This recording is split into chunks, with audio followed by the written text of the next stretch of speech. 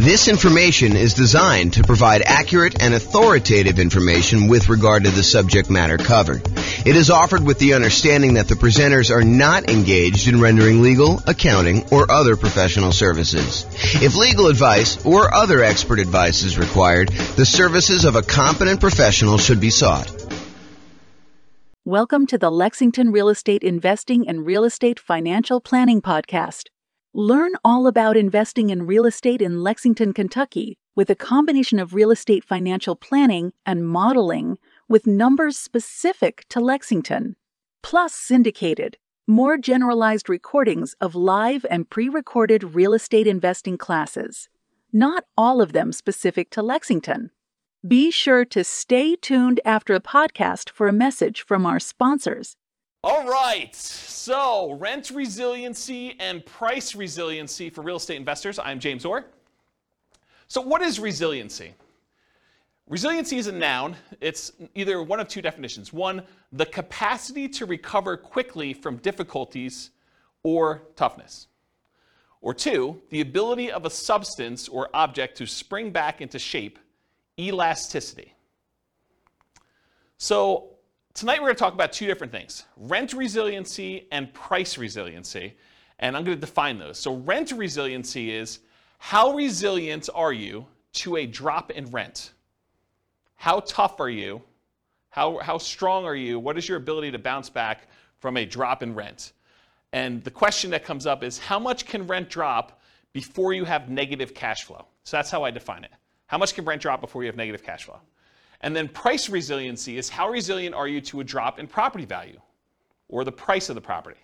And that is how much can a property value drop before you have negative equity, before you're upside down, before you're underwater. Does anyone have any questions on these? Because I'm going to start using them throughout the night. And now is the time to ask if you have questions, because otherwise you're going to be falling behind.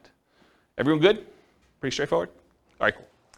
So when we measure these, both price resiliency and rent resiliency, I measure them in two different ways. I can measure them in dollars. How many dollars can rents drop before you have negative cash flow? Or how many dollars can price drop before you have negative equity? Or we can look at it in terms of percent. How much can rent drop in terms of percent? Can rent drop 10% before I have a negative cash flow? Or how much can prices drop? Can prices drop 10% before I have negative equity in a property? And so how many dollars can rent drop before you have negative cash flow? That's what I call rent resiliency in dollars. That's also known as cash flow. If you think about it, how many dollars can rent drop before you have negative cash flow is literally the definition of what cash flow is, right? Cash flow is how much money you have over what it costs you in order to run the property. So cash flow technically is rent resiliency dollars. However, there's no version of that for percent. So what percent can rent drop before you have negative cash flow? That's what I call rent resiliency percent. And there's no equivalent. It's not like there's a version of this where you can look at that, okay? So rent resiliency percent is probably the odd one, but rent resiliency dollars is my fancy name of calling cash flow. Does that make sense, everybody? Okay. How many dollars can price drop before you have negative equity or you're upside down or you're underwater? That's what I call price resiliency dollars. That's equity, right? That's literally what equity is. Equity is how much you have over what the mortgage balance is. And so how much can prices drop before you get to negative equity, before you get to negative equity or you're underwater, is literally how much equity you have. So price resiliency in dollars, also known as equity. What percent can property values drop before you have negative equity? That's price resiliency percent. So that's what I call that. And there's no other equivalent for that, okay? Any questions on these? All right, cool. You guys know I'm really informal, right? You can ask questions if anything comes up. Okay, cool. All right, so measured by either the property or the portfolio. So resiliency can be for a specific property in your portfolio. You could say to me, James, how resilient is 1234 Main Street to a drop in rent? And you can look at that. Or you could say, James, how resilient is my entire portfolio to a drop in rent? What is the average drop in rent I could have on each property before I have negative cash flow? Or you can look at it on an individual property. So you can look at these either in a per property basis or overall as your portfolio. And we could either look at this from a total perspective, where you add up all the rents, you add up all the expenses, and you could see how much rents can drop before you have negative cash flow. Or you could look at it as, I take all the rents, I divide through by the number of properties I have, I take all of the expenses on the property, I divide through by the number of properties I have, and then you can look at how much it is on a per property basis on average. Does that make sense? Okay. All right, so you could look at this as either a snapshot in time. You could say, right now in my portfolio, how resilient am I to a drop in rent? Or you can say, over a long period of time, over the next 60 years, what does it look like? How resilient am I at each point in time for a drop in rent? So you could look at it either as a snapshot or as the thing over time. And you could say, look, 5 years from now, I plan on paying off a property, or I plan on refinancing a property, or I plan on buying a property, or I plan on selling a property. And you could say 5 years from now, at that snapshot in time, month 60, let's say as an example, what is my rent resiliency, or what is my price resiliency at that point? So you could do this looking into the future too, and use it as a decision-making tool as to whether or not doing a certain activity, buying a property, selling a property, refinancing a property, cash out, refinance a property, or rate and term, refinance a property, or any of those types of things, how will that impact how resilient my portfolio is? Okay, I think I covered all those. Oh, one other thing. You can also look at what is the average amount of risk I have, or in this case, price resiliency or rent resiliency, over an entire 60-year period. So instead of seeing a chart where, it starts off, I'll use draw on the board here, where it starts off really high, or it starts off really low rather, and then over time as cash flow improves, your resiliency gets better. You could say, hey, what is my resiliency for this entire period? And you could take an average and say, oh, the average is 30% or 32% or whatever it is. And you could say, oh, so this one's about 30% on average. And then if you had another strategy you were considering, like this one, you could say, oh, that one has a rent resiliency average over this whole time of 29%.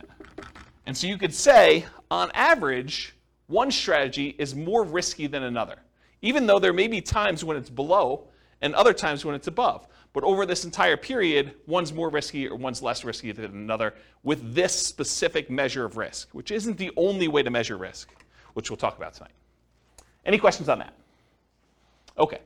If you're doing any modeling in the Real Estate Financial Planner software, I added a bunch of new numbers here. So now you can actually see your average rent resiliency, your average price resiliency, average debt to income, average total debt to net worth, and average total debt to account balance, as well as average months of reserves. And if you click on any of those buttons, they go to all those individual charts. So I added those for you because I wanted to see them. So that's a new tool that's brand new for you guys. Tonight we're going to look at both snapshot, one specific month and how it measures, and we're going to look at stuff over time. We're going to talk about both of them. Any questions? Okay, cool. All right, let's talk about some oversimplified math. I'm going to give you an example just to kind of walk you through how this stuff works.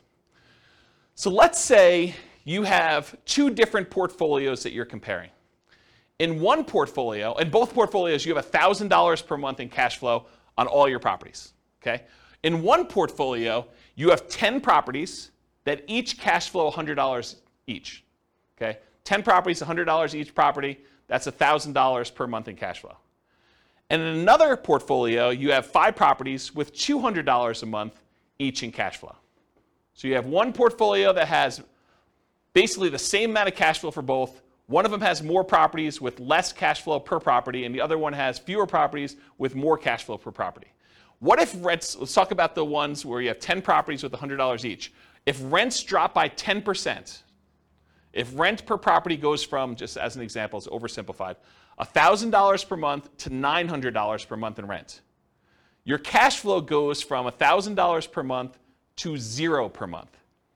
You lost $100 per month in property. It was only a 10% decline in rent values, but because you only had $100 per property, it went from $1,000 per month in rent to $900 per month in rent. So the $100 in cash flow went away. You now have no cash flow on that particular portfolio. Does that make sense, everybody? Compare that to if you had the 5 properties with $200 a month each. If rents drop by the same 10%, so rents go from $1,000 per month to $900 per month, now your cash flow goes from $1,000 per month to $500 per month. So in the other one, you lost all of your cash flow when you had a 10% decline in rents. This one, you had a 10% decline in rents, the same 10% decline in rents, but now you have still $500 per month in cash flow. So the one with 5 properties with $200 a month in cash flow is more resilient to drops in rent. That's an example of how rent resiliency varies between 2 different portfolios. Does that make sense to everybody? Did anyone lost? Everyone's good? Okay. Let's talk about what happens if rents go up, though. Same 2 situations. You have 10 properties with $100 a month in cash flow, or you have 5 properties with $200 a month in cash flow. If rents go up by 10%, rent per property goes from $1,000 per month now to $1,100 per month. Cash flow goes from $1,000 per month, where you have 10 properties with $100 a month in cash flow, goes from $1,000 per month to $2,000 per month. You doubled your cash flow by having a 10% increase in rent. Okay, and we discussed this, I remember discussing this in the real estate partnerships class, where I kind of showed you how cash flow changes. I think Ben and I were talking about this, how rent went up by 3%, and we talked about how it's like $50 more in rent, so it's like you only really increased by 3%, but really the cash flow doubled. Remember this? We talked about that? So this is the same idea, right? Where you have a $100 increase in rents, but now cash flow is doubled on you. But if you have 5 properties, and they're doing $200 a month in cash flow, if you have rent increased by the same 10%, then the rent per property goes from $1,000 per month to $1,100 per month, just like the other one, except now cash flow goes from $1,000 per month to $1,500 per month. Only an increase of 50%, where the other one doubled. This is another example of how resiliency works, except it's the opposite now. Property values, rents actually went up in this case, and so your cash flow did not increase quite as fast because you were more leveraged, essentially. Does that make sense? Okay. Now let's talk about equity. We just did rent resiliency. Now let's talk about equity. So you have $1 million in equity in 2 different portfolios. Okay? In one portfolio, you have 10 $250,000 properties with $100,000 in equity in each. Okay, that's $1 million in equity. Or you have 4 $250,000 free and clear properties where you don't have any loans on them. That's also $1 million in equity. So you have 2 different examples. One where you have 10 properties with $100,000 each. The other one where you have 4 $250,000 properties where you have $250,000 in equity in each. Okay? If price drops by 10%, in the one where you have 10 properties with $100,000 in equity each, that means if prices drop by 10%, 10% of a $250,000 property is $25,000. So the property value went from $250,000 to $225,000, but you got 10 of them. So now you have $250,000 in lost equity, and your equity decreased over 10 properties. That means your equity went from the $1 million that you had to $750,000. So your equity decreased from $1 million to $750,000. But if you had the other portfolio where you had 4 $250,000 free and clear properties, if the price drops by the same 10% we did before, $250,000 properties now worth $225,000, you had 4 properties at $25,000 decline in value each. That's $100,000 in equity decline total. So now your equity went from $1 million to $900,000. This is an example of how price resiliency works.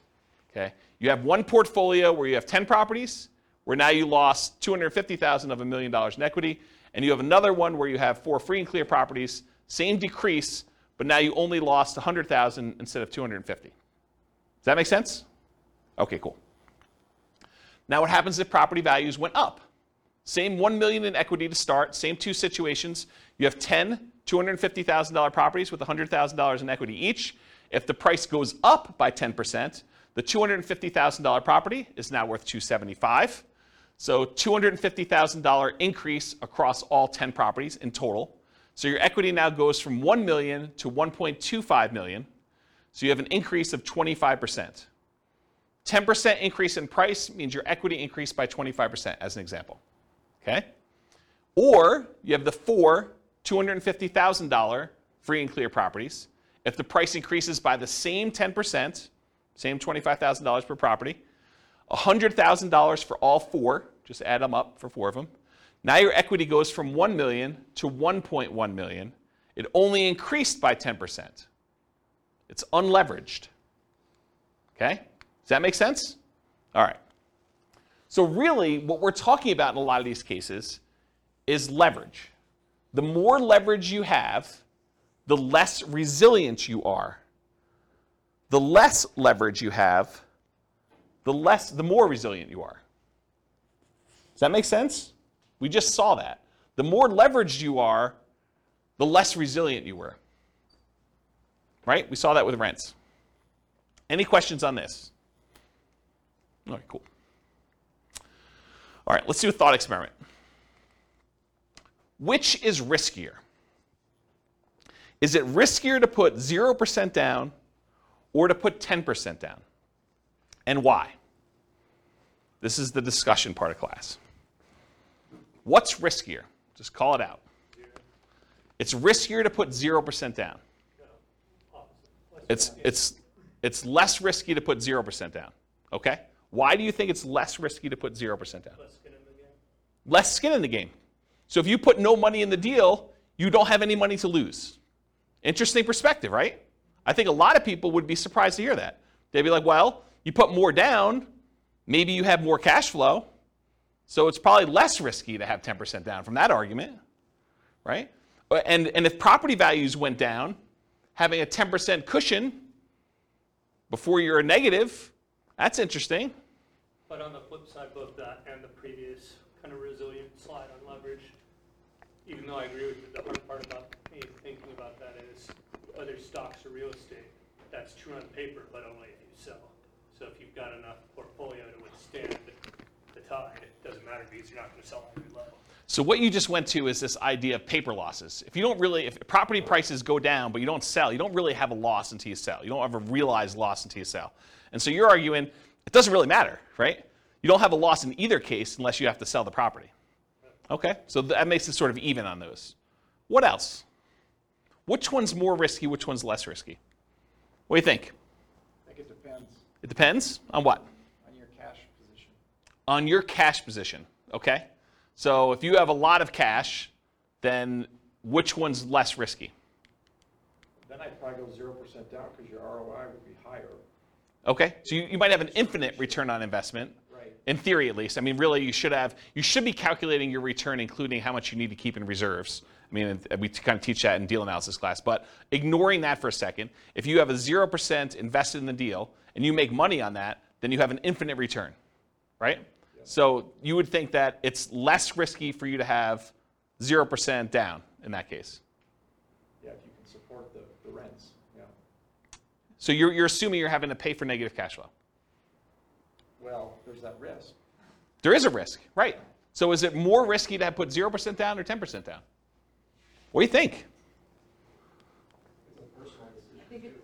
It's a personal decision, yeah? It depends on what you have in reserves. I really think.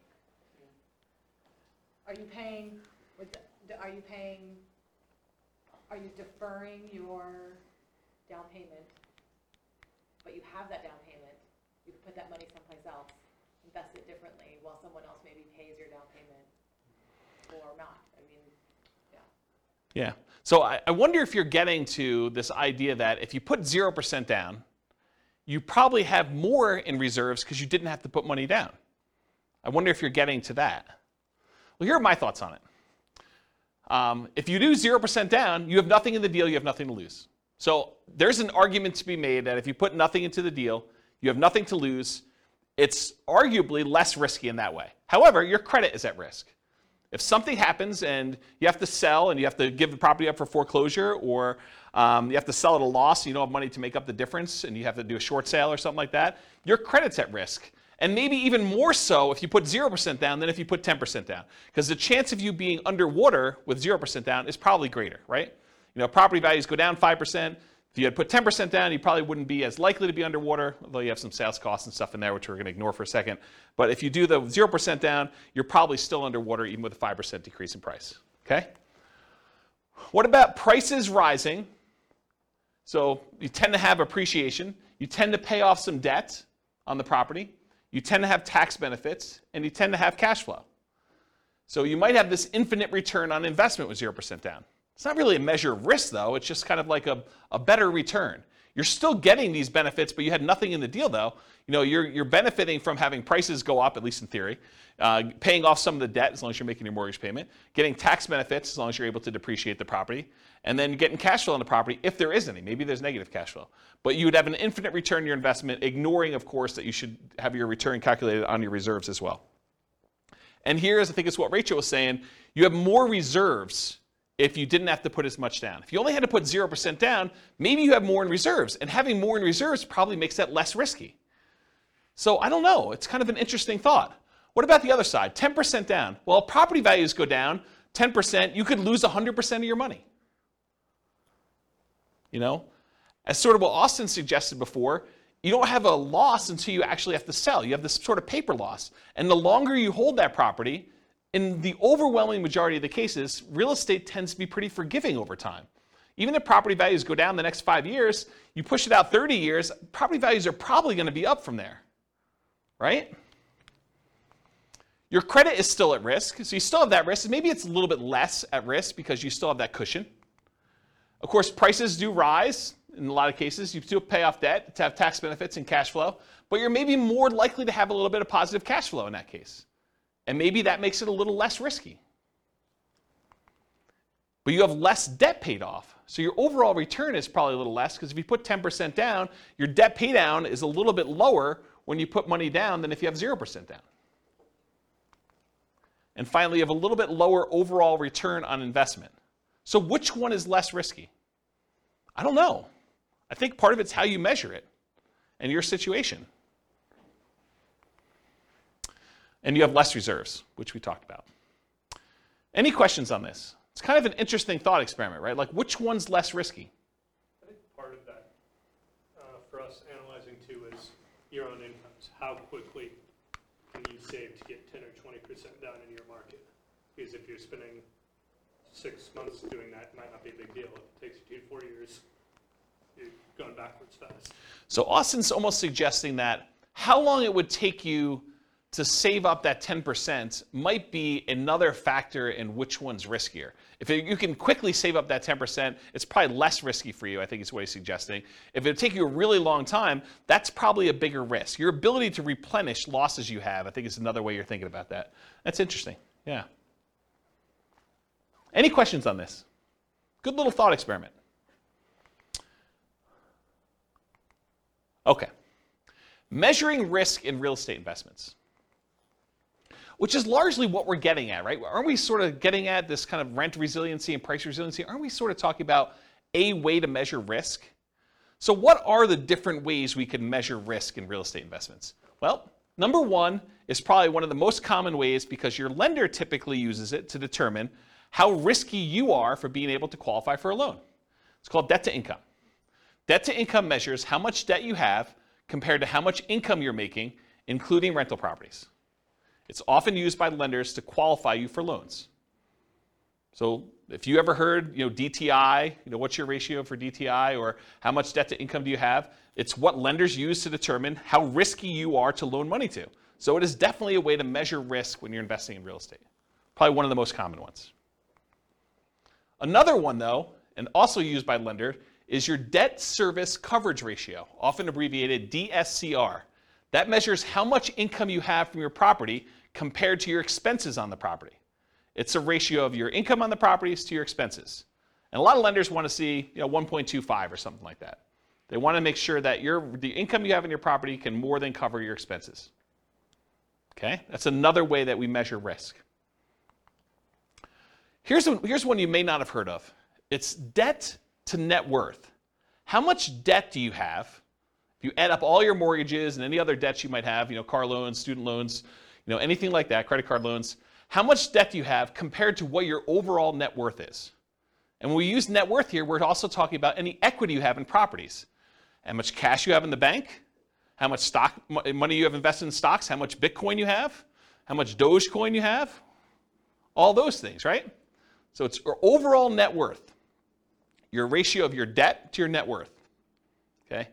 But if you think about it, debt to net worth, certain types of net worth are more liquid than others. It's hard to get at equity. What's up? I thought your net worth already It does. So I'm confused by It does, but your ratio, But your ratio, I mean. the ratio of how much debt you still have to your net worth is a measure of how risky it is. But your net worth, in this case, you've subtracted your debt off. Yes. Okay, got it. Yes. That's a great question. Rachel asked, so your net worth typically has all of your assets minus what all of your debts are on your assets. And so you find out what your overall, your like net is after all of your debts on your property. And yes, when we do this calculation, we're saying how much debt you have now divided by what your net worth is. Got it.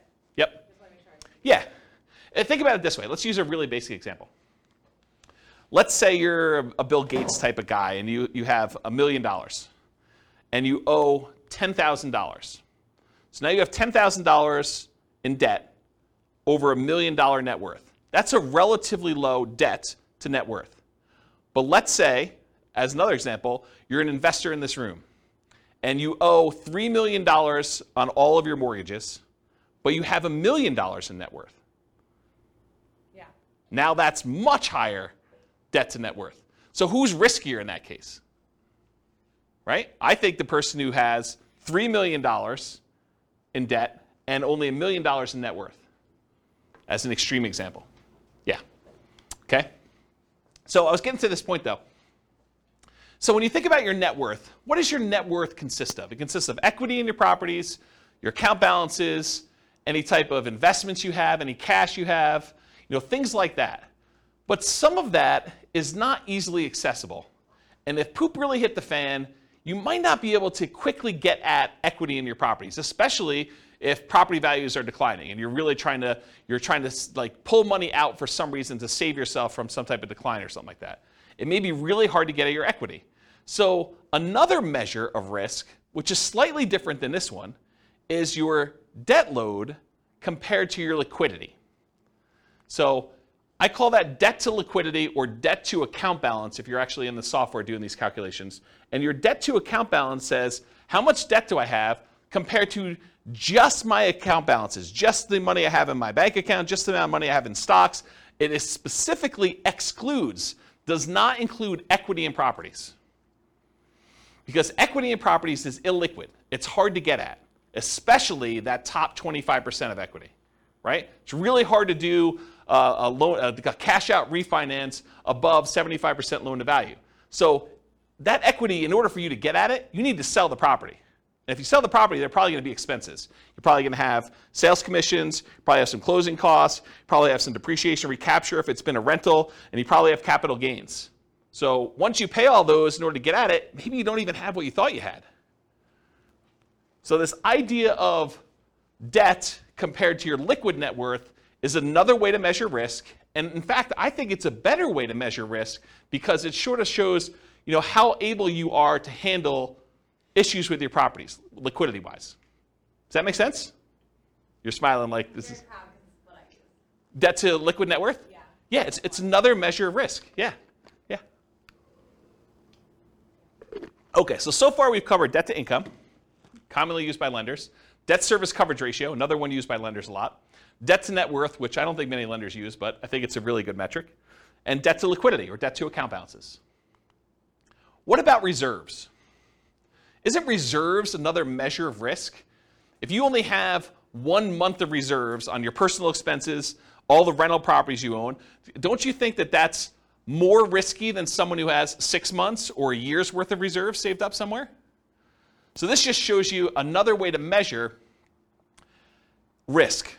Because if you stop and you say, okay, my personal expenses to live on are whatever, $10,000 a month. If you have $60,000 in your bank account, you have 6 months of reserves for your personal expenses.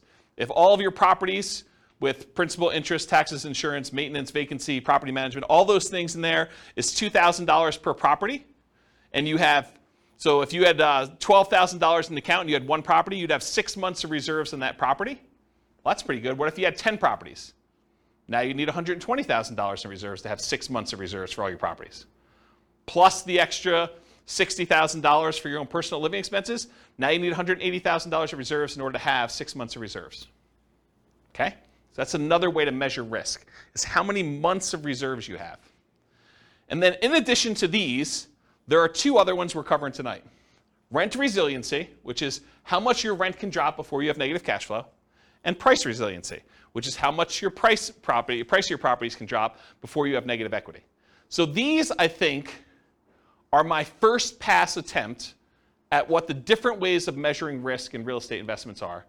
And there's probably, I was talking to Nick before class, Nick and Austin, I was telling them, there's probably at least a whole class on just this slide, like going into details about what these are, how you measure them. And there's some really interesting relationships, which I'm probably not going to get into much tonight, but like having a whole bunch of reserves can make up for being weak in another area.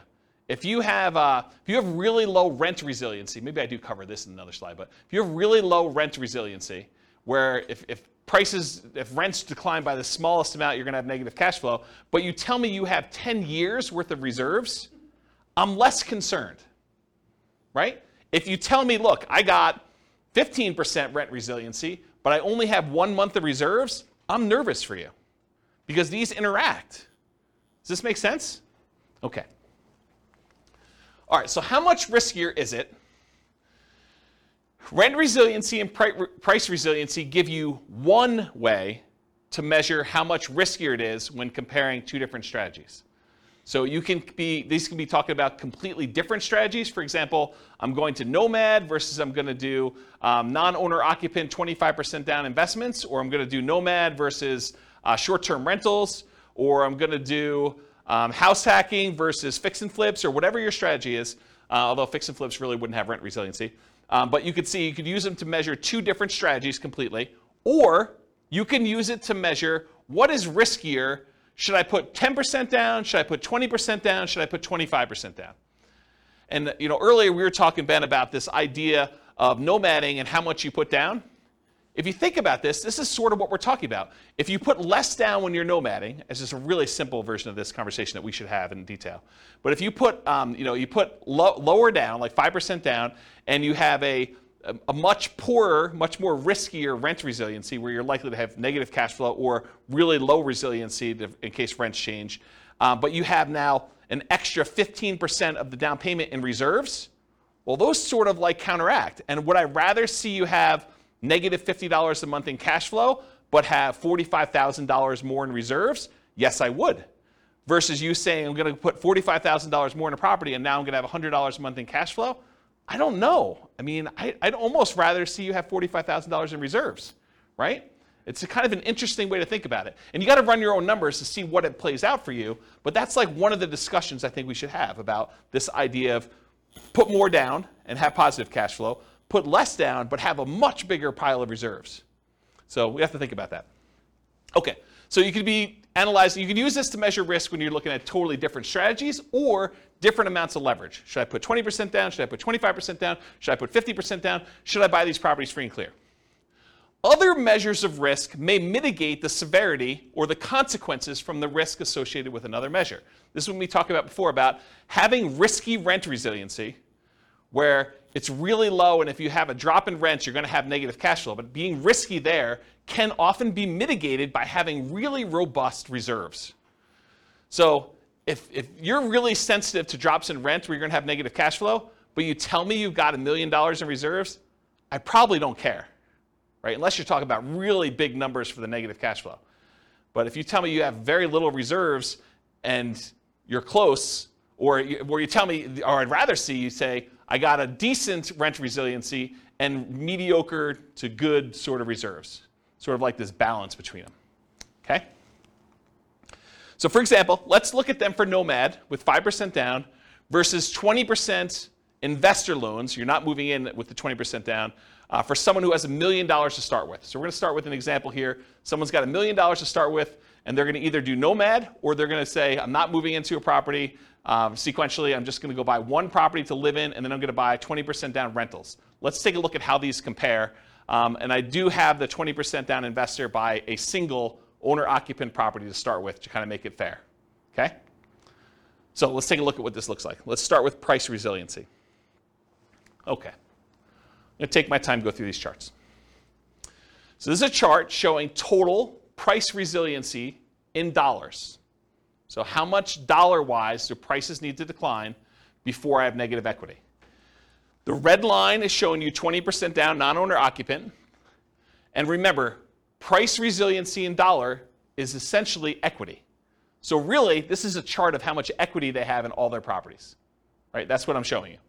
We started with $1 million, and we either do the nomad strategy, where you're buying properties with 5% down, moving in, living there for a year, converting the last one to a rental, buying the next one, putting 5% down, and you're repeating this process until you have 10 rentals and 1 owner-occupant, versus someone who is buying 1 owner-occupant property and immediately putting 20% down to buy 10 rentals as quickly as they can with that $1 million that they have. So in this case, they're able to buy the 10 rentals really, really fast in like 10 months. Okay? So you'll see, as far as how much equity they have in their properties, when they do 20% down, they're buying these properties really, really fast, and it's growing very quickly at the beginning. Then over time, you just have this normal appreciation curve. Then you have properties paid off, and the appreciation curve kind of stalls out a little bit, versus someone who does nomad, where you're only buying 1 property a year, and it's kind of growing very, very slowly. Then eventually you get to the point where you stop buying properties, and it just grows with appreciation from there until you start paying off the properties later on.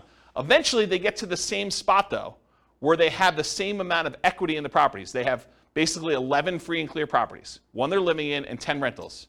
One of them got there by nomading, the other one got there by buying 20% down. Does that make sense, everybody? Okay. So putting 20% down gives you more equity. Duh. Right? I mean, this is sort of like master the obvious stuff. You put 20% down versus 5% down, you're going to have more equity, which is why 20% down is above the other curve. So it's more resilient to declines in prices. Might be easier to see this, though, per property, because you're like, these numbers don't make any sense to me. It's like hard to tell what's going on. But what if we looked at it on a per property basis? Well, that's what the average price resiliency dollar is. We now look at the amount of price resiliency we have per property.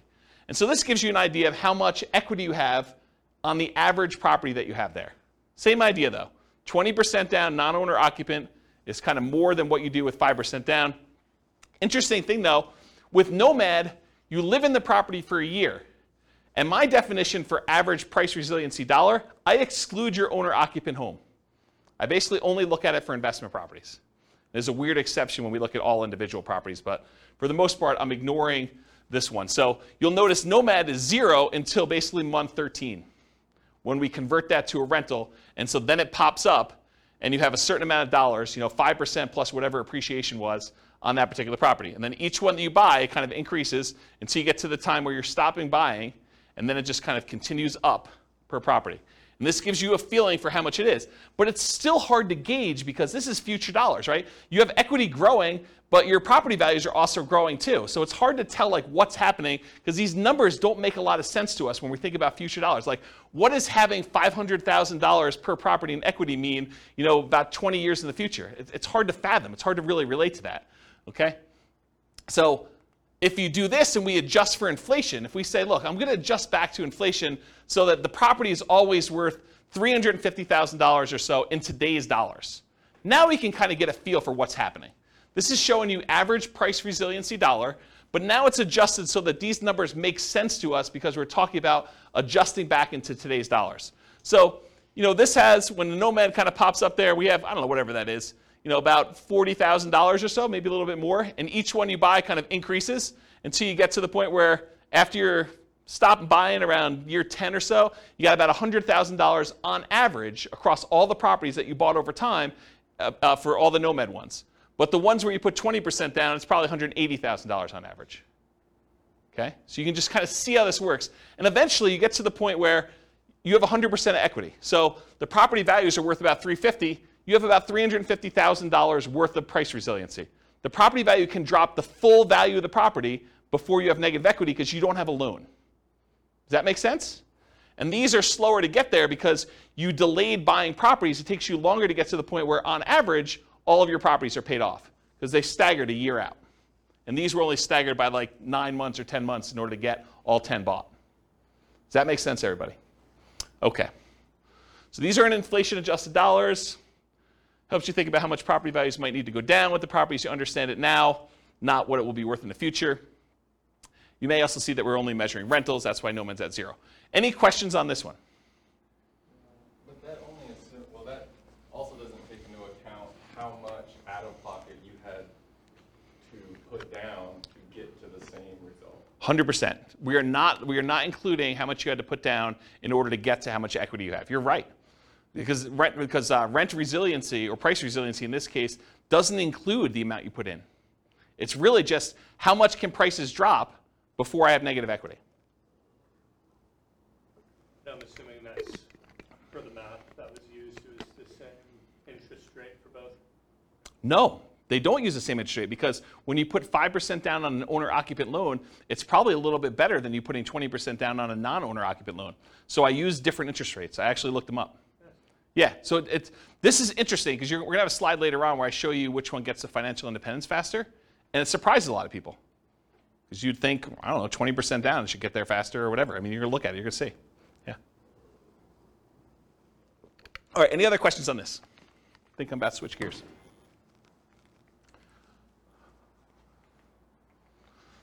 Now I'm switching from dollars to percent. So what percent can prices drop before I have negative equity? And you can see when you put 20% down on the first property, you basically have 20% that can decline before you have negative equity. When you have the nomad property, until it becomes a rental, it's 0. But then as soon as you do this, it's probably closer to like this 8% range. Why is it 8% after a year? Because you put 5% down, and I assume property values are appreciating at 3. So now property values can go down by like 8% on this first one before you have it. And each time you buy a new property, it sort of increases to get to this point. So you can see how resilient you are to declines in value, percentage-wise. No longer talk about dollars, because in a lot of ways, don't we want to know percent? Don't we think in terms of percent?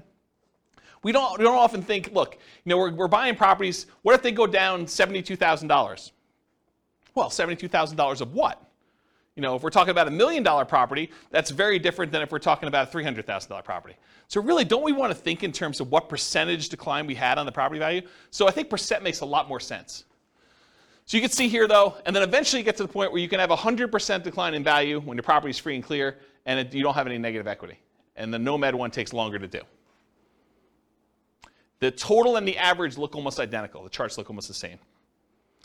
Or, this is all the properties combined. We could look at each individual property if we wanted to, right? And that would look like a rainbow. So each one of these then becomes its own property. And you can see this is someone nomading. Each year they buy a new property, and then the rent, or this is the price resiliency. The price resiliency kind of goes up over time as they appreciate and as you pay down a loan a little bit. Okay? Any questions? Is this helpful? All right. Let's switch over now to talk about rent resiliency. So total rent resiliency in dollars. Remember, rent resiliency dollar is what? It's cash flow. So this is really another chart saying this is how much total cash flow you have on all your rental properties. Now, it's still the same scenarios. We started with $1 million, and we either do nomad or one owner occupant, then 20% down payment, non-owner occupant investment property loans. We're putting 20% down, gives you more cash flow. That makes sense, right? You put 20% down the property, you'd expect probably a little bit better cash flow. Although the interest rate's better on 5% down nomad. Also, the 20% down payment properties are paid off faster. Why? Why are the 20% down payment properties paid off faster? But they're all 30-year loans. We purchased them earlier. Yes. So they're all 30-year loans, so the loan always pays off in 30 years. Just when you started the loans matters. So when we actually bought the properties, we all buy an owner-occupant property month 1, no matter what. But then the one that's buying rentals also buys a second 20% down property in month 1, and then they buy another one in month 2, month 3, month 4, month 5, until they get 10. So 10 months in, they now have 11 properties. But the nomad buys a property with 5% down. They have to live there for a year. Then they convert it to a rental, and they buy the replacement property. So it takes them until month 13 to own 2. So you can see the red line is the 20% down non-owner occupant. This is when all the loans got paid off. And your cash flow went way up. Right? Your rent resiliency went way up because now you don't have loans anymore. But these ones, they take a long time, and they're staggered a year apart. So it takes a long time for them to get to the point where they're all paid off. But once they get paid off, they're basically the same. right? Because you basically have the same number of rental properties. There's some funky stuff going on here. With the 20% down non-owner occupant loan, you have a little bit of negative cash flow right at the beginning. But Nomad's even worse. Nomad starts at 0, and then by month 13, you have a little bit negative cash flow, and it's worse as you buy more, so it kind of stays there for a little bit. Okay? So, yeah, let's go to the next slide. So now this was just regular dollars, so it's kind of hard to tell like what's happening. You're like, okay, what does it mean to have $50,000 worth of cash flow in year 30? I don't know. So let's take a look at it now if we adjust back to today's dollars. You can see a little bit more about what's happening here, but really you could see what the total cash flow is as if it was cash flow in today's dollars, sort of adjusted back for inflation. And you can see eventually they get to the point where it's just under $20,000, like $19,000 probably or so, in cash flow per month on all 10 rentals, net. So this inflation adjusted dollars. It helps you think about how much total rents on all properties might need to go down with the property as you understand it now, not what rents will be worth in the future. Okay? Now this is average per property. So before we were talking about the total amount on all 10 rentals. Now we're saying how resilient are we on an individual property? It shows you, about here in year 10 or so, you're probably about, $500 or $600 per property in positive cash flow on the 20% down, somewhere in that ballpark. And you can kind of get a gauge for that. And then here, later on, you can see kind of what it is per property. So, this is in inflated dollars, but it's probably like $6,000 or so when the properties are all paid off. Okay? Or we could adjust for inflation, and we could see the numbers now. Each property's got about, $1,800 or so per month in cash flow net after everything's paid off.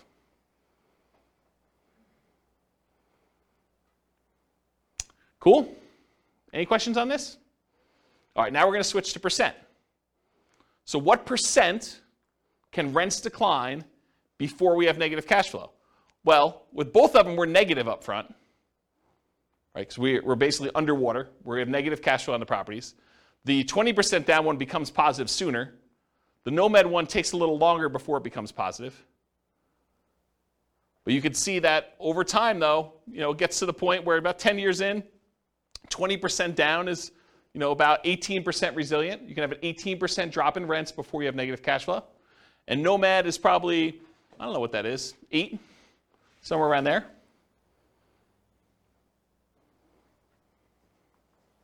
And then this is if you looked at Nomad for the individual properties. You can look at each one individually. Okay? All right. So now I'm going to show you, same situation, $1 million. Should you put 5% down as a Nomad? Should you put 20% down non-owner occupant like we just talked about? Should you put 25% down? Or should you put 100% down and buy the properties free and clear? I had 50%, but I didn't include it because it didn't really show anything more. Okay, but I did have it, in case you're wondering. All right, so let's talk about this idea. What's the chance you might see prices or rents go down 1%? What's the chance that home prices can go down 1%? Or rents can go down 1%? Pretty good, right? Like the chances of seeing rents decline by 1% on any given property or property prices to go down by 1% in any given year is pretty high. Wouldn't you agree with that? What are the chances that they could go down 10%?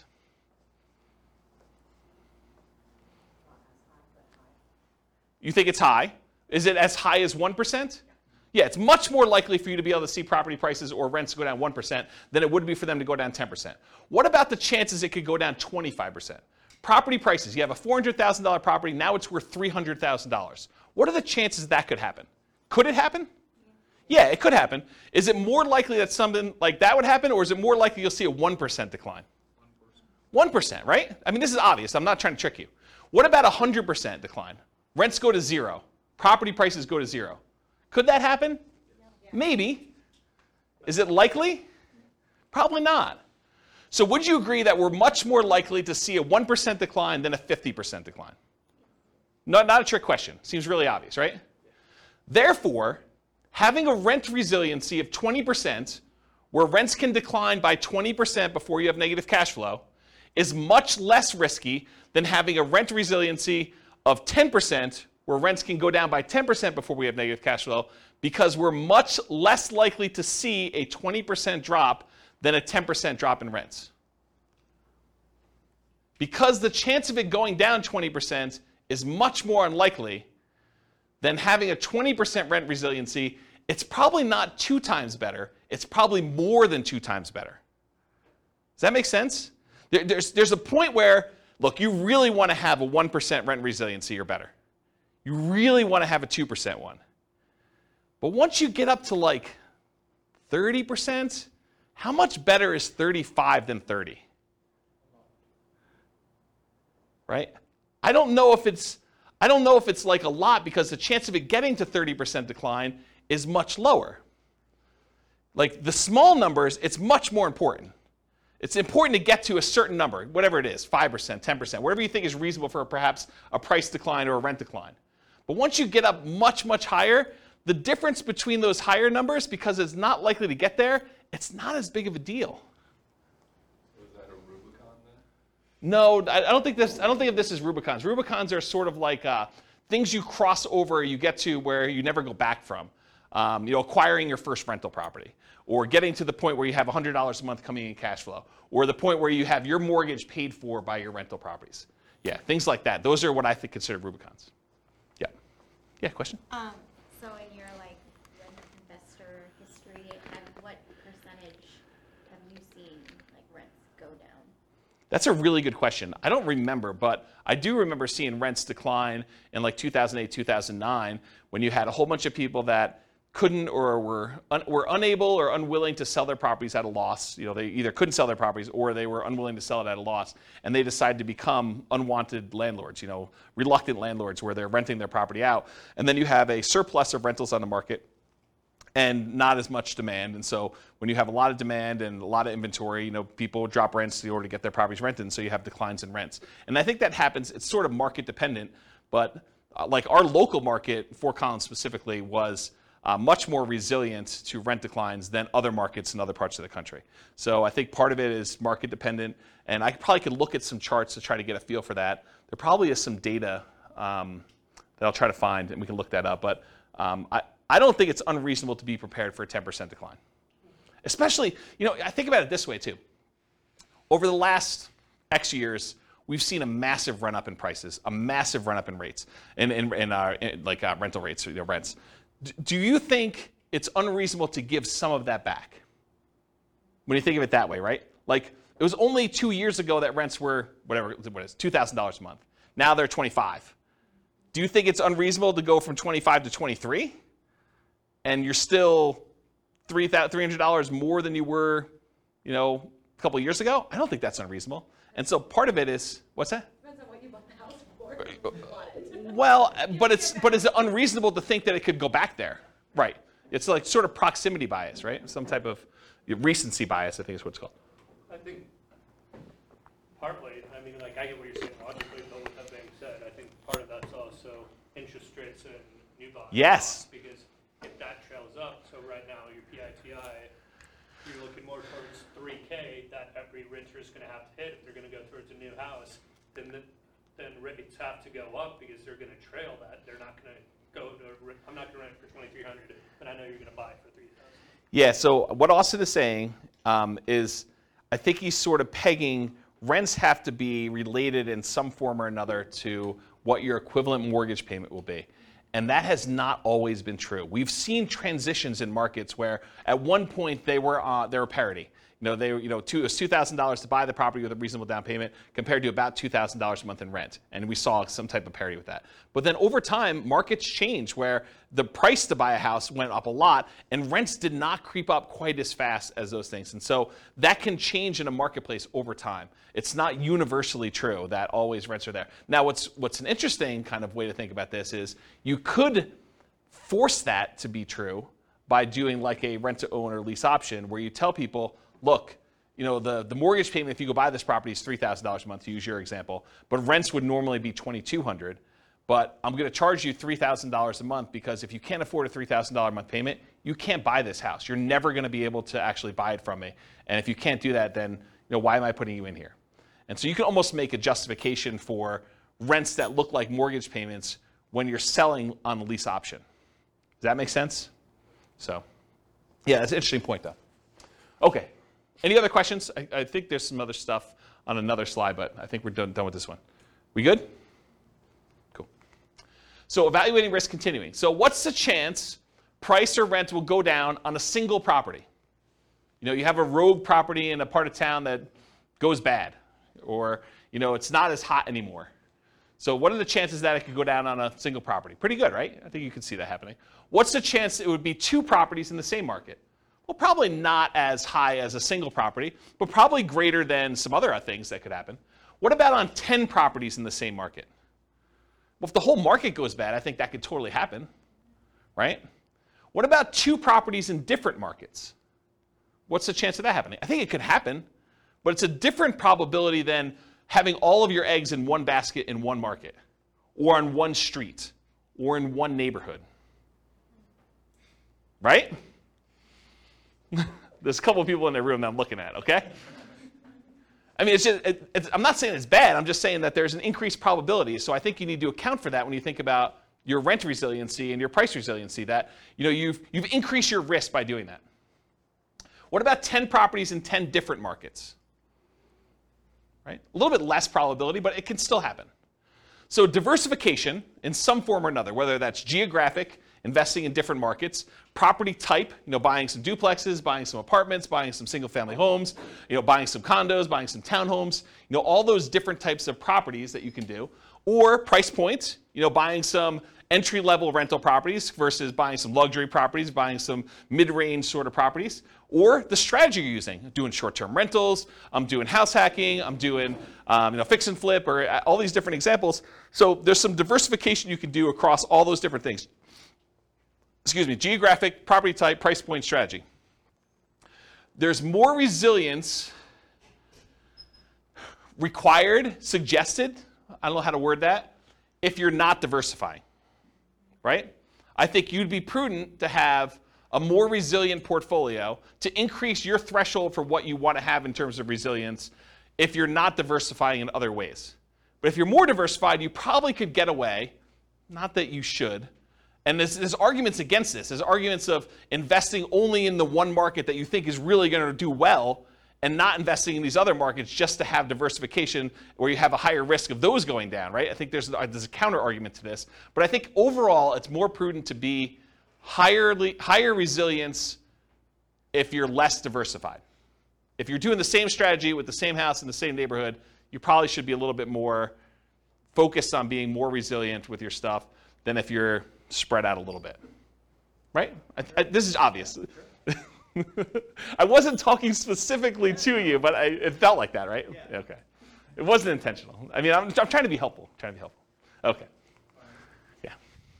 Okay, so average price resiliency in percent. So what percent can property prices go down before they have negative cash flow for those four strategies?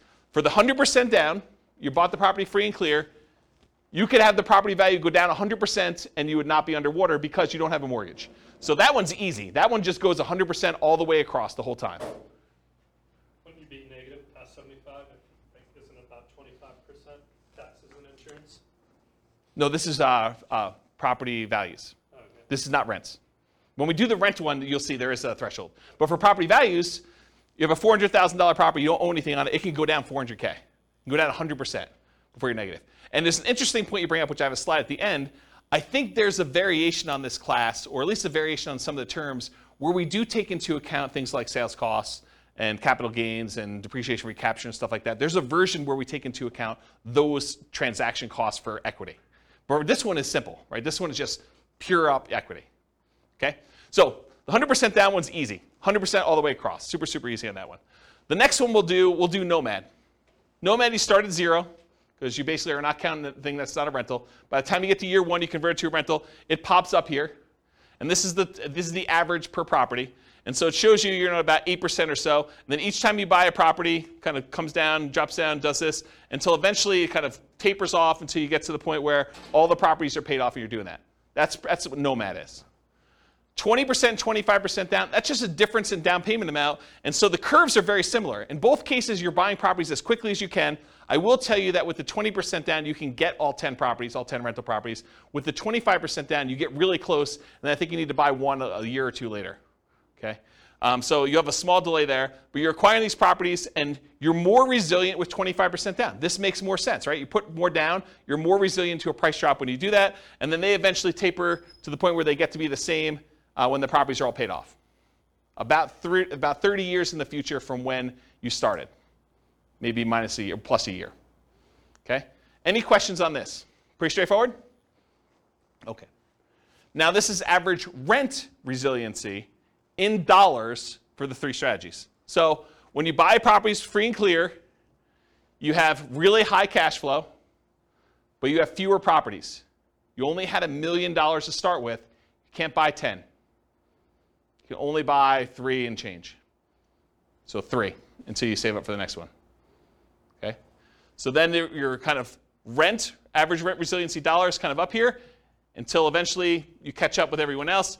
But here though, you've got 25% down, 20% down, and Nomad. Nomad starts at 0, then it has negative cash flow. The 20% down one has some negative cash flow. The 25% down one has positive cash flow from the beginning.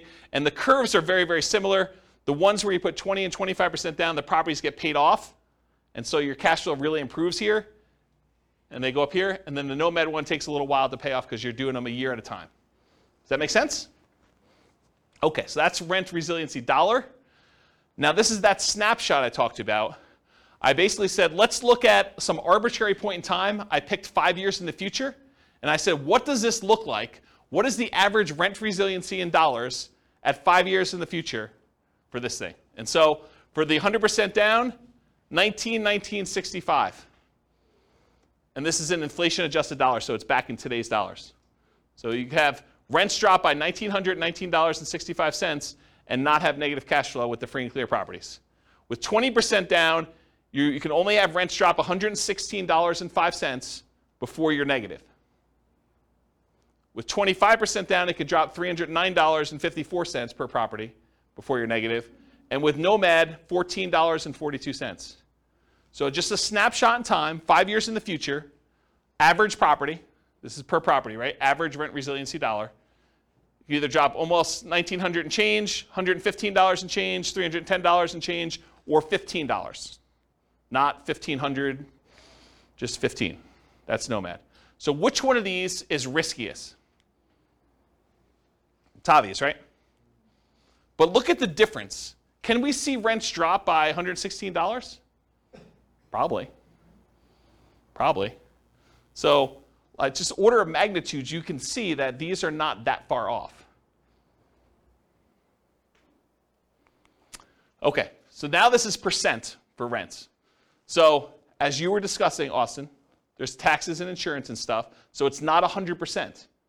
Because you have property taxes, insurance, and those things on the property. So really it's about 80-something% here. So we say about 18% or so is actually taxes and insurance. For the free and clear property, that's where it is. That's how much rents can drop before you'd be negative. With the 25% down, they could drop a little bit here, I don't know, whatever that is, 3%, 4%, but it increases over time until they get paid off and it goes up there. This is that extra property being paid off, I think. And then with the 20% down, you start off with negative cash flow, which I'll show you this here in a second. And then by the time you get to month, whatever this is, 4 years in or so, then it gets to become positive, and then it gets up here when the properties get paid off, they all bump up there. And then here's Nomad. It's negative for a while, finally becomes positive, and then it kind of follows a similar curve, not exactly the same, but very similar. And then once you start paying off properties here, they get paid off. Does everyone see that? So Nomad and 20% down both have negative cash flow with professional property management in this example. That's what the assumptions were. And so here's the cash flow power meter. It shows you, the black line is where rent is. So it shows you for the rent that they're getting, this light green area shows that they would have positive cash flow if they were managing the property themselves. If it were in this dark green area, it would be positive cash flow if they had a professional property manager, which in this case they don't, so it's slightly negative, but it's positive if they were to manage it themselves. In the yellow area, it means that it would be positive cash flow if they were managing it themselves and they took into account cash flow from depreciation, the tax benefits of owning the property. And then the red area is you're still covering some of the debt pay down, but it's negative. And then here is you're not even covering debt pay down. So depending on where the black line is, it shows you how much cash flow you have and whether it's cash flow with property management, cash flow you managing it yourself, cash flow with cash flow from depreciation, or I'm not even covering, I wouldn't be positive even if I had an interest-only loan is another way of saying this, okay? Any questions on this? And if you're just like cash flow power meter, what is all that stuff? There's a class on that too, and I probably need to do a new one. But we look at cash flow power meters to see very visually where cash flow is on any particular property. It's a really easy way to see where you are. Any questions? All right, so now this is the same chart we had before, except we're doing percentages. So this is year 5, month 60. Rents can drop 83% if you have a free and clear before you have negative cash flow. Rents could drop 5% with 20% down. Can rents drop 5%? Absolutely. That's like a realistic number for you see rents decline, right? 5% decrease in rents. For the 25% down, they can drop 13.47. I don't know. That'd be a harder one to do. I mean, it definitely could happen, but it's harder than 5%, right? Wouldn't you agree?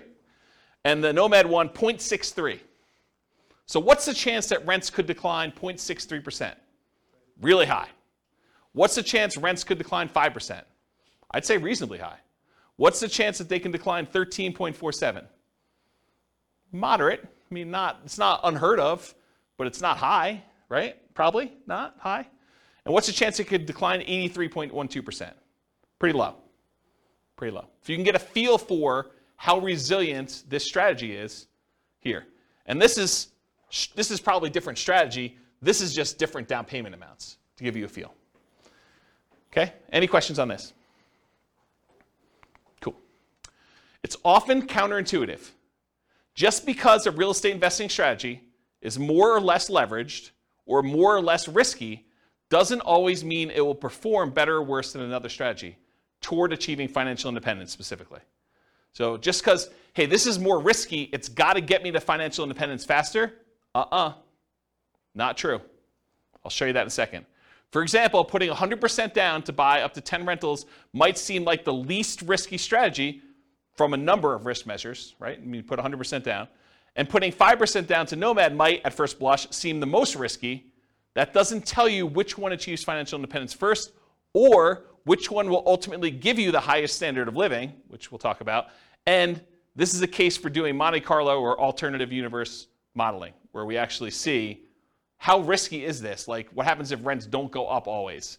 Because when you do Nomad and you have like prices always going up and rents going always up, Nomad looks amazing, right? You start having some years where prices don't go up or rents sort of go down some years or something like that. It still looks amazing, but there's years where it's not always pretty, right? You're actually still have negative cash flow for longer and it takes you longer to save up and sometimes you have to stay in properties longer. So there's stuff that happens. Okay? All right. So this is the numbers for those. So the Nomad one, you're financially independent. If you start with $1 million and you're trying to buy 10 Nomad properties, actually it's 11 because you live in the last one. It takes you 8.5 years to be financially independent where I think you're making $10,000 a month in income. So 8.58 years in order to make $10,000 a month in passive income. If you put 25% down, 7.58 years. So that's faster to put 25% down. Put 20% down, 9.58 years. It is slower for you to put 20% down than it is for you to do Nomad. It is slower for you to put 20% down than it is for you to do Nomad to achieve financial independence. And then it takes you 4.08 years in order to be financially independent, buying the properties free and clear. Starting with $1 million, you buy a lot fewer properties. So the most risky, arguably, Nomad, 8.58 years. The least risky, arguably, 100% down, free and clear properties, 4.08. It's sort of in between. Basically, the less you put down, the longer it takes. Okay? Except for Nomad. Kind of odd. So you're saying I just need to inherit it? Yeah, I was going to say it just really depends on your Well, ability to do. Well, and I think that's the hard part for 25% down. It's normal historic markets when it's up, only appreciating 3% a year, and you can say that relatively fast. Over the last few years, if I was losing ground at 10 or 15% appreciation each year, then I would not be buying. You talking about for Nomad? Right. Yeah, so what Austin just said is, in years where you've got slow, steady appreciation of 3% a year, Nomad makes a lot of sense. But if you're nomading and property values are going up really, really fast at 15%, then it could slow you down. Yes and no. Any properties that you own, you're benefiting from that. So it depends on where you are in your cycle. If you're like just about to start and you're seeing properties going up 15%, yeah, it's harder because it's the goal is moving away from you all the time. But if you have the money to do down payments, there's other options. If you don't and you're saving up anyway, you just do what you can. You kind of use the market that you have, but any properties that you bought, you do benefit from those. You have, you bought 3 properties and now you're doing your 4th one. Great. The 3 properties you own are doing up 15% a year. That's awesome. So it's kind of weird situation with that. And I think Nick in the back said something like, yeah, oh, now I just got to inherit $1 million. And this was sort of like a setup as an example to show you how rent resiliency impacts different choices if you're starting in one particular position. I've got a couple other examples from the previous classes we did where I show you how those look at for price resiliency and rent resiliency and what they would look like. So you'll see those, which those ones, they were basically right out of college earning whatever it was, $70,000 a year or something between the two of them, right? So you'll see what those look like. Okay, any questions? All right, cool. So this is their standard of living. It shows them what percentage of that $10,000 a month goal they're earning, adjusted for inflation. And so you can see they all achieve it pretty low here. But look what's interesting about this is Nomad eventually, it doesn't happen at the beginning, but Nomad eventually has the highest standard of living. They're earning the most amount of money later on. And part of that is them paying off properties. This is when they pay off their owner-occupant property. These over here paid off their owner-occupant properties here. Basically month 360s. They all bought it at the beginning. Okay? So the one where you did 100% down, you don't have the 10 properties right away. It takes you a while to acquire them, and so it takes a long time to do that. The ones where you're doing 25% down, those are very similar curves. Okay? So you have the highest standard of living with Nomad too, which also is probably counterintuitive to a lot of folks. Okay? This is just how when you buy the properties, in case somebody wanted to ask me about it. The Nomad one, you bought one in year 1, you waited a year, you bought another one, waited a year, bought another one, bought another one, bought another one, until eventually you get 11 properties. 1 you live in and 10 rentals. For the 100% down, you could buy 3 up front. It takes you a little while to save up for 100% down in the next one. Then you go up to 4, 5, 6, 7, 8, 9. It takes you a long time to buy the 11th property, one that you're living in. And the one you're living in is 5% down. And then 20% and 25% down. The 20% one, you're able to buy all 11 right away within the first year. The other one, it takes you a little while to save up for that last 25% down payment. Because $1 million does not quite get you enough to do 25% down with the property I picked. Okay? All right. I'm going to run through these pretty quick. So for those that came to the previous classes or on the podcast, buy and hold real estate investing strategy, this will look really familiar to you, but this is sort of another perspective on that class. Because in that class, the only thing we covered was when they achieve financial independence. We didn't talk about anything else because I didn't have time. So we basically went over all this, all the different strategies in buy and hold, which I'm not going to go into detail, and we looked at how fast they achieve financial independence. Now I'm going to show you another view into what's going on and show you what their price resiliency looks like. And so these are all the different strategies combined. I'm not going to break them out and kind of go into detail, just to give you a view of approximately where these are, right? So prices can decline by the time they start acquiring properties in this 20% range to maybe 40, maybe 50% range. And then finally, when you stop acquiring properties, it just increases over time. So that's how they tend to trend for buy and hold. And this is for what percentage prices can decline before they'd have negative equity. Okay? And then these are all the different rent resiliencies, curves for all the different ones. Again, I'm not going to go into any individual one, but you could see they're in this sort of like 0 to 20% for a lot of this time, maybe a little bit higher depending on whether they have a lot of extra cash flow like short-term rentals or something like that, because that's really what this is measuring. And then it kind of goes up over time where they all get paid off. Okay? And then I picked an arbitrary time frame just to compare them. This is year 20, month 240, just to see what happens. And I wanted to show you 15% down payments are still relatively risky even 20 years in. Only a 6.3% rent resiliency or 1.92% rent resiliency, depending on which one of the two 15% down payment options you chose. All the other ones, though, I think are pretty reasonable, right? I mean, we talked about, do you think rents are able to go down 22%? What about 11%? I mean, that can happen, but it's not crazy close, right? You start getting at 1.92, that's pretty close before you have negative cash flow. So these are the 15% down options, and then these are all the other buy and hold ones, depending on which one you're looking at. Does that make sense? Just so you can see visually like approximately where they are in relative sizes. Okay? Any questions? Cool. All right, let's do the same thing for that Nomad real estate investing strategy class. Again, in that class, we went over all the different time it took them to be financially independent. We didn't go into any other detail. We didn't talk about net worth. We didn't talk about any risk. We didn't talk about, cash flow or debt service coverage ratio or debt to income or anything else. So really, we just covered that. Now, this is if you do price resiliency. The blue one that's really weird is the lease option one, where you're buying properties, then you have to stop buying until you can afford the next one and they get cashed out. So there's some weird stuff going on with the blue one. Just ignore that one. But the rest of them sort of trend in this, I don't know, once you get up to steady state, 25 to 50%. And then, of course, as they get paid off, they increase from there. So you can see relative price resiliency in that, what I would consider to be a reasonable range. There's nothing kind of abnormal there. And then here's rent resiliency. Again, the blue one is that lease option one, which is kind of wacky. But then here, it builds up. Nomad kind of builds up over time as you acquire properties and you hold them longer, and you add another property, and eventually you get good cash flow. But it takes some time to get there, and kind of cash flow increases here until the properties start getting paid off. That's what they look like for rent resiliency percent. Any questions? And for comparison, this is year 20. Do you have a question, Austin? Yeah. For the short-term rental. Yep. For 5% down, I'm assuming that was done year 2 or yes. starting year 2 then? Yes. You start your short-term rental year 2. And then, do you remember what kind of cash flow or additional rent you were projecting for that? Yeah, it's in that presentation, but I don't remember. It wasn't crazy though. I remember at the time thinking it was a pretty reasonable bump. I bumped up expenses on it and I bumped up income on it, so that the net income was higher, but it wasn't like 2x or anything like that. It wasn't that extreme.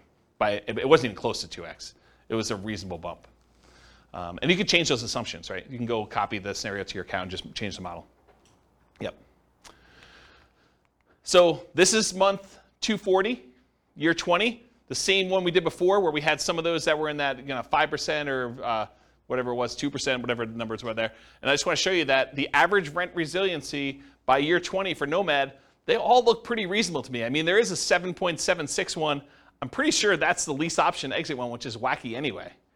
All the other ones, though, they seem kind of reasonable. I mean, the lowest besides that is 11.9%. Not great, but not horrible. And there's some that are 30%. Right? Doesn't seem unreasonable to me to have the ability to have rents drop by 20% before you have negative cash flow. Seems pretty resilient. Any questions on this? I think this is the last one I'm doing for these. House hacking. Again, this was that house hacking real estate investing strategy class where we covered all the different times it took to be financially independent. I'm not going to go over that again. But then here is the price resiliency for those. Very similar to a lot of the other ones where between 25% and a little bit less than 50% prices can decline for the bulk of the time here. And then, of course, when they're paid off, they get a lot better. And then for rent resiliency, you start off with some negative cash flow in some cases, and then you have positive between 0 and 25 for rent resiliency for a lot of this period of time, and then you start paying off properties, they get a lot better. And of course, you knew this was coming. Year 20, kind of a snapshot. There's some that are kind of funky. Whatever this fourth one is, that's one of the blues. That's probably a 15% down one, honestly. It's probably 15% down payment, this blue, if I had to guess. And then the other one, 5.86, that's like a pink. Yeah, they're all the 15% down ones. So these are all these low 5.86 ones are all 15% down, which that's the lowest rent resiliency you have. All the other ones, well, I guess 5. What's 5? That's a green one. Oh, that's probably 15% down too.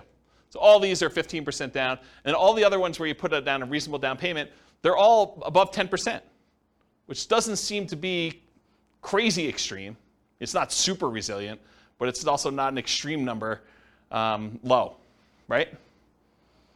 Any questions on this? apparently I did one more. Oh, BRRRR. BRRRR, again, same thing. BRRRR, real estate investing strategy class. There are 3 different strategies we did with BRRRR, which is the buy, rehab, rent, refinance, and the optional repeat process to do those. And it just shows you kind of where these are. Price resiliency, a little bit better because you're buying properties. They've got a little bit of equity in them. So that's a little bit better there. And then rent resiliency, decent, pretty good current things there. And then this is month 240, year 20. Look pretty strong. 14% is the lowest one for the BRRRR strategies that we ran. 24% was the high. Any questions? Cool. All right, got 3 more slides left, and we'll take questions. So additional things to consider. I think I mentioned this earlier in the class, but there's a concept that I didn't teach, which I probably should teach at some point. You know when I use the term like true cash flow, when I say true cash flow, it includes cash flow from depreciation, like the tax benefits of doing that. Or when I say true net equity, I mean your net equity after you take into account the expenses on the property, your taxes, not property taxes, your capital gains taxes, your depreciation recapture tax, any closing costs, your share of closing costs, and any real estate sales commissions you have. And that's like your equity after all those expenses. Well, these are kind of variations on that theme. True price resiliency is how much price could decline where you wouldn't have negative equity, taking into account refinance or sales costs. So like all the costs we just talked about, this would be a calculation. True price resiliency would be where you do take that into account. And so how much could prices decline knowing that you have to pay all these costs if you were to sell the property or you had to refinance it? What would be your kind of number there? And so that's kind of a variation on the theme. And then the same thing would be true for true rent resiliency. How much could rent decline where you wouldn't have negative cash flow, accounting for cash flow from depreciation, that tax benefit you get by owning the property too. So right now, if you think about it, we talked about rent resiliency all night. But really, if rents declined by 10%, you'd still have this weird buffer of the tax benefits of owning that rental property, provided you were still in that period of time where you can get the depreciation, right? So even if you were at break even or slightly negative, that like tax benefit of owning the property would really make it positive. So it's sort of like this extra buffer in there before you're really, really negative. You're not really negative with that cash flow from depreciation until you get below the cash flow from depreciation number 2. Does that make sense? And so this idea of true rent resiliency would, in theory, it's not created yet, would take into account cash flow from depreciation on those as well. So for those that wondered, hey, I thought this class was called cash flow resiliency and equity resiliency. And you're right, it was. At first, I was like, I'm calling this cash flow resiliency because it's how resilient is your cash flow to a decline in rent. Or equity resiliency, how resilient is your equity to a decline in price. And the more I thought about it, the more I thought, if I named it those, which I think makes sense, but if I named it those, I would avoid these extra ones that I plan on doing. And so I decided to go back and rename the terms to rent resiliency and price resiliency now. So now it's how resilient are you to a decline in rent, or how resilient are you to a decline in price? Because I wanted to add things like vacancy resiliency. How resilient are you to an increase in vacancy? Or property insurance resiliency. How resilient are you in your cash flow to an increase in property insurance? Or property taxes resiliency. How resilient are you in cash flow to an increase in property taxes? Or maintenance resiliency. How resilient are you to an increase in maintenance or CapEx as examples? So, for example, with maintenance, you could say, how much maintenance go up before you have negative cash flow? That would be maintenance resiliency. So that's why it got renamed. Does that make sense why it got renamed now? Okay. All right. Would you guys like to see my personal portfolio, rent resiliency and price resiliency, to kind of get a feel for what is somebody who has an established portfolio and might actually, think that they know what they're doing, do that, okay? So here's my own personal portfolio. This is my average price resiliency, and I should tell you, I'm not acquiring any properties, not selling any properties, not refinancing any properties, so it looks really plain, right? Because there's not a lot of stuff going on. It's just like things getting paid off over time. So this is price resiliency. The average property I have has got a price resiliency of whatever this is, 58%, 50-something percent, high 50s. So my property values can go down 58% before I would have negative equity on average. Does that seem pretty conservative? I think it's pretty conservative. So that's what it is. It'll take me a while to get here because I've got some properties that I did new loans on when loan interest rates were low. Okay? What about rent resiliency? Rents can drop, whatever this is, high 20% before I would have negative cash flow. Okay? And then it gets better eventually when I pay off all the remaining properties where I did a refinance all at a bunch of time. Then it goes up to about 80% decline where I can do that. So that's about what I personally have, it is what I personally have in my portfolio. Does that help you guys, give you some insight as to what I think is a reasonably conservative number? I also have a lot of months of reserves, way more than 12. Way more than 12. So even if this was lower, I would feel really comfortable. Make sense? Yeah. So to get here, Yeah. I mean, this is your years into this. Yes. Did you start at those low? No. Yeah. Nope. You didn't start here. No, I didn't start. You started at those higher risk, like. Yeah. leverage. Yeah, because if you think, so the question was, you didn't start here. So when you were getting started, were you at these higher risk, like rent resiliency and things? Yeah, you have to, because if you think about it, by definition, if I put 25% down to acquire property, well, I have whatever it is, 25% things before I could do that, right? So yeah, now I'm, with the equity you have in your property, now I'm at 50, whatever that is, 55, 58, I don't even know what the number is, but it's not 25 anymore, right? What's the longest property you own? Oh, not very long at this point. You sold them, yeah. Yeah, there's been turnover. Yeah, so not very long at this point. But I mean, part of this is market appreciation too, right? And there's definitely there's at least one nomad property. There's actually 2 nomad properties in there. Right, but how do you one of the things to think about is how do you change this, right? One of the ways you could change it is you put a free and clear property or 2 or 3 in there. And that can overall change the average, right?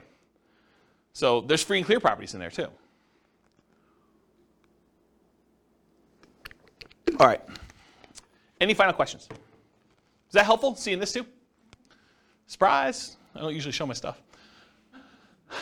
Any questions? Yeah, awesome. So first kind of statement, then question. So from my understanding of the last few graphs, most of the variance is probably between 10 to 15%. It depends on your strategy and what you're doing, right? If you're buying free and clear properties, no. If you're doing these like highly leveraged, 15% down, 20% down, 25% down, or Nomad 5% down, acquire them a year apart, or Burr, where you're kind of like trying to pull your money out, all those things vary depending on what you're doing. But if you're kind of for rent resiliency, kind of looking at it from that lens, I guess.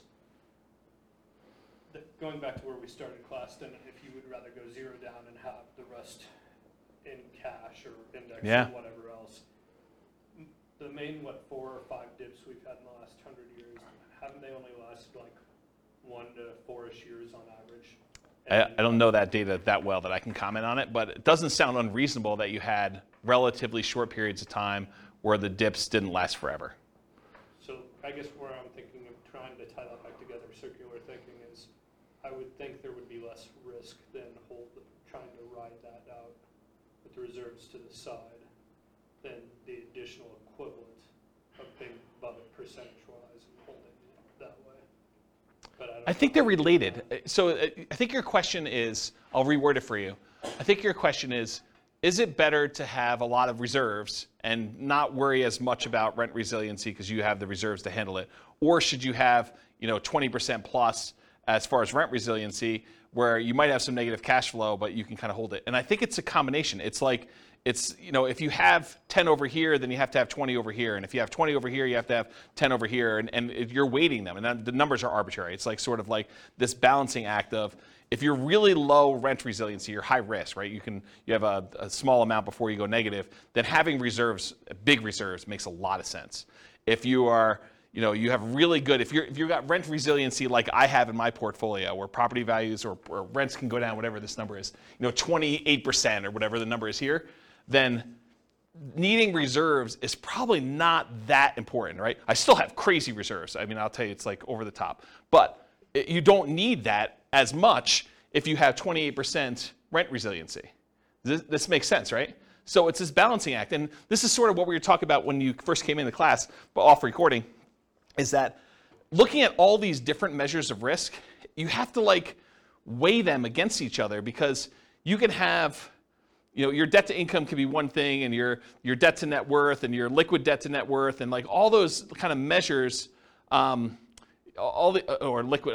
to liquid net worth, like all these measures can be kind of coming into play, and you're like, well, if I'm going to have this, then I definitely want to have on the upper end of reserves. Or if I'm going to have this, then I definitely want to keep this there. There's probably a whole class I should do on reserves that will cover a lot of this, right? It'll like pull from all these different classes with the rent resiliency and the kind of measures of other risk and things of that nature, and show you how I think reserves should change based on that. I think there's like a minimum, and then I think you probably should have more. Just as one example, if you're going to have negative cash flow when you're buying a nomad property, I think it's prudent to take whatever the negative cash flow is, set that aside as part of your reserves, and X number of months of reserves, right? I think you already know that you're going to have this amount of negative cash flow, so that should be part of your reserve calculation to begin with, plus then 6 months or 12 months or whatever you're doing for that. Like, that's the way that I would think about it. And so there's a whole bunch of things like that that I probably need to teach in a reserves class, and which I'll put on my list. I'm sure that'll come up in a question for how I'm going to choose the classes in the future. So, does that answer your question? Okay. Any other questions? Was this helpful? The kind of like rent resiliency, price resiliency. I know like there's some parts in there where it may get a little bit slow because I'm showing you a lot of charts and they're really similar, but I do also think that seeing a bunch of different examples gives you a feel that you can't get. It's almost like you have to work through the math problems in your book, and it's boring and not fun, but then you get a much better feel for like what the range of how they work are. So sorry, but I think it was helpful. So cool. Thank you all for coming. I will see you all soon. Bye-bye for now. You're welcome. With home prices up, mortgage interest rates up, and rents up, but not quite enough to counteract the higher prices and interest rates, cash flow on rental properties in Lexington is harder than ever. Book a call with the Real Estate Financial Planner to apply our proprietary 88 strategies to improve cash flow on your rentals. See the show notes for a link to schedule your call and improve your cash flow today.